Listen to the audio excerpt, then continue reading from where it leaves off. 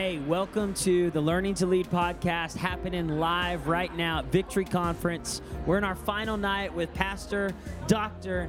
Darius Daniels. And Darius, it's your first time to Tulsa, Oklahoma. It is. And, I was born and raised in Mississippi, so really? in the South. And so it feels that way. It's cordial and warm. Warm when I say the personality of the people. It's great. It kind of feels like home, even though it's my first time here. Tulsa's a good city. Now, you live in New Jersey. I'm a Jersey boy now. How long have you lived in Jersey? 2001, I went to New Jersey. So That's a long time. And did you have family when you moved there? Didn't know a single soul. I only went there. And the first time I stepped foot in New Jersey was when I was moving into the place I was going to stay, going to seminary. Wow. I'd never been there before. Wow. Yeah. Come on. Well, we're going to hear more about his story and how God has just elevated his ministry, multiplied their church, their campuses, his speaking. But give everyone just a quick kind of glance at who is Darius Daniels. For those that don't know you out there that are listening, give them a little taste of who you are. Yeah, well, son of a pastor. Come on. Born in a small town in Mississippi. I grew up in a town, 830 people. Was pursuing a career in law, felt God shifted me to use my life to serve him and to serve his church. Made a decision that I was going to do that. Eventually married my college sweetheart, who's my wife now. We moved to New Jersey while I was in seminary there. Met this one professor, and through him, something started stirring in me to plant the kind of church that he talked about was possible. Wow. And so we launched out, and we did that, and committed to serve that church as long. We do a number of different things, but what makes my heart beat, without a doubt, is the local church and the privilege I get to lead it and serve it, and to lead one and carve out a work in a region where the gospel has not taken as much territory as we need to take, specifically in the Northeast. Wow, yeah. I mean, I grew up my whole life in Tulsa, Oklahoma, but I've always heard those, phrases, East Coast is so hard to reach. East Coast, they're cold-hearted towards Jesus. And, I meet people that come here from the East Coast. I'm like, well, they seem pretty sweet, nice. Yeah. But it's probably a whole nother ball game planting a church and trying to reach people that aren't Christians on the East Coast. What's that been like for y'all? Well, I think it was a little different for me because I come from Mississippi. And so my father's a pastor. I was there the first, 18, 19 years of my life. I've been in church my entire life. So come on, PKs. Yeah. So when I left Mississippi, I might have been 22 years old or something. That means I've been in church 22 years and 9 months. My entire life I've been in church. You and me both. So it was a little different. I think each area, though, has its own set of challenges and barriers. And so I try to do my best, at least, to stay away from comparing one set of challenges in a region to another. That's good. Because there are people who are in the Bible Belt who have barriers, barriers as they attempt to try to get people to see that they may not be in the space with God that they think they are. Yeah. So we all have our own set of barriers and challenges. That's just the one God called me to serve and to try to help break. Man. And you have 2 kids, 2 sons. 2 boys. What's their names? Gabriel is my youngest. Seth is my oldest. They are sports boys. Come on. Football. I'm not a fan of that, but football. Really? Why man, not? I'm a fan of football. I love football. I'm not a fan of my kids playing. Oh, yeah. But, they do. Just getting hit. Oh, man. The head. Yeah. So I think their mom does better at that sometimes than me. Really? Watching them. But football, lacrosse, soccer, basketball, great kids. We've been really blessed. That's in that regard. That's awesome. Lacrosse is not a big sport in Oklahoma. Really? But obviously it is probably near some of those Ivy League schools on the East Coast. I could see lacrosse. Was lacrosse big in Mississippi or no? Not at all. Honestly, I'd never heard of lacrosse until I got to New Jersey. Yeah. It's huge. That's amazing. Okay, so You've been leading your church now. It's for more than 12 years, you said. Yeah. Getting ready to launch a campus in Orlando this next year. Got a campus in LA, got another campus in New Jersey. Talk a little bit about just the leadership mantle that you feel like it requires, stepping into leading people in different communities, and for your own journey of growing as a leader. You grew up under a pastor, which is, great. In my opinion, my dad was a pastor. He was a great leader. Talk about your own journey of stepping into leadership, taking off the cap of your capacity to be able to multiply and develop new campus pastors and all of that. Yeah, well, I will say that in each phase of my leadership journey, I felt like I was at my capacity, if that makes sense. So even when I planted a church, so I grew up in a context where there wasn't much church planting. A lot of the churches in Mississippi were, at least in the rural area I grew up in, were already established churches. They'd been around for years. Many of them were denominational churches. So this whole idea of church planting was foreign. So even though I grew up as a pastor's kid and I got to see some leadership stuff, it was in a certain context. And you know this, context is everything.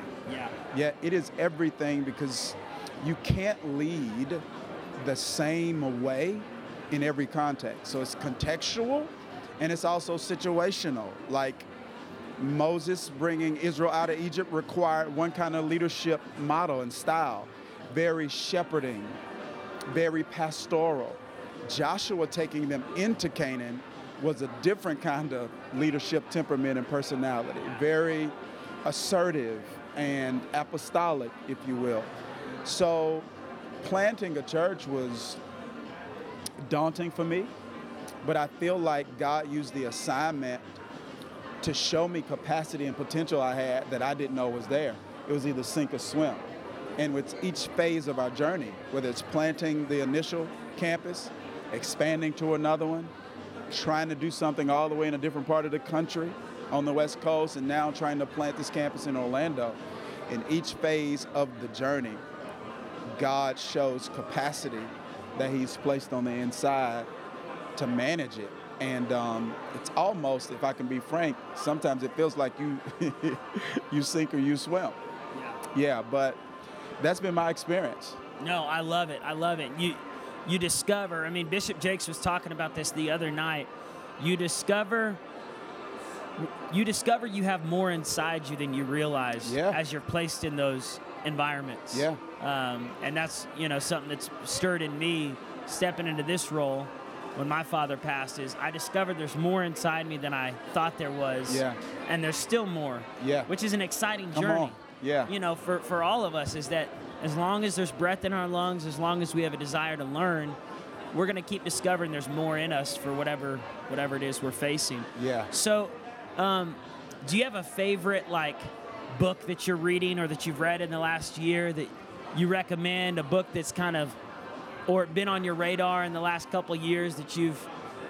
Leadership-wise, I'm reading, this is for me now, and I've read tons, and I'm not comparing book to book, and I'm talking about where I am in my life in leadership. I'm reading right now the most impactful leadership book that I can remember. Really? It's called Next Generation Leader by Andy Stanley. Wow. Have you read it? I've seen the book cover. I don't know how old it is. I don't know if it's old or new. Someone mentioned it to me. I read it. It is the best, and I don't want to list what I've read. I don't want to compare, But I read a lot. This is the most impactful, practical, paradigm-shifting leadership book I've read in a very long time. Come on. I'm going to have to check it out. Man, it's so good. What do you like to do for fun? How do you decompress, relax? Oh, number one, video games. Come on. I'm still a gamer. Really? Now listen, I'm old school. I've been playing video games, number one, since Nintendo. Some of y'all don't know anything about that. Come on. That's old school. I played Nintendo Nintendo, Super Mario Brothers, Nintendo. So, come on. So, did you play NBA Jam and Tournament Edition? Come on. He's on fire. Yeah. For the three. Yeah. So Video games, I Yeah. love doing that. You know, my kids are into sports. Okay. So I love Get out playing there and play around with with them. You know, I played basketball in college, so that's kind of, I know more about that than the other things that they play. So, So you played at your college yes. for your college team. Okay. Yeah. So I know more about that. So I play with them. I play that with them the most because that's what I know about. So I love doing that. So video games, sports activities with my kids. I'm also a lounger, man. Yeah. I can hang on Sit the back, couch, watch a movie or Netflix or something. laugh with people, laugh at people, just a lounger. So I probably do more of that than anything. I do like movies from time to time. Okay. I'm not an avid movie watcher, but that is something I do, and it does help me decompress. Yeah. Those are kind of like my top 4 or 5. Come on, those are good. What college did you play for? So I played for Millsaps College in Jackson, Okay. Mississippi. Jackson, Mississippi. Yeah. So I'm not familiar with any schools in Oklahoma that it would be comparable to, because it was a small liberal arts school, Division III. But yeah, I had a great experience there. Got to play all 4 years, and it was good. That's awesome. Well, what would you share just as we're closing out right now, just with people out there that have a desire in their heart to become a leader that influences people, whether that's a pastor, a businessman out there, entrepreneur, but they want to grow in their leadership skills. What would you leave them with, encourage them with, maybe a last few thoughts? Yeah. Well, this is what I'm learning, because it's amazing how when I first started out, I thought 12 years in, I would be much more advanced than I am now. This is a lifelong journey. So this is what I've learned. I've learned a few things. Number one, that people want to follow you for 2 reasons: competence or character, or 3, competence, character, or both. Who you are, what you can do, or both. They'll come to you for what you can do. They'll only stay with you for who you are. So I would say to someone, self-leadership must be primary in leadership development. Like, the most important person you will lead is you.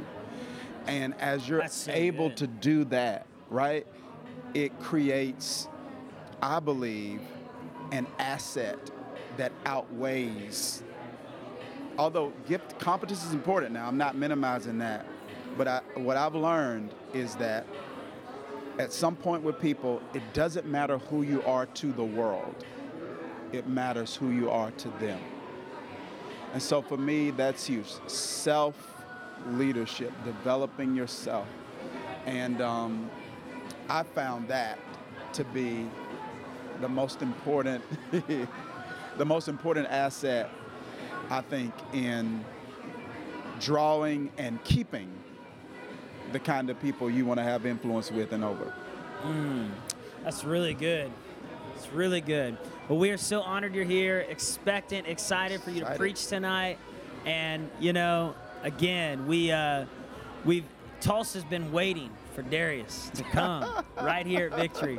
We've been excited. I've had so many different church members come to me and they're going, I've never heard of Darius, but I'm excited. I'm really excited about him. I've got this expectancy that he's going to speak straight to me. So, hey, thank you guys for watching. Make sure you go to victory.com. You can see all the conference right there, stream it live, and stay connected to the Learning to Lead podcast. God bless you.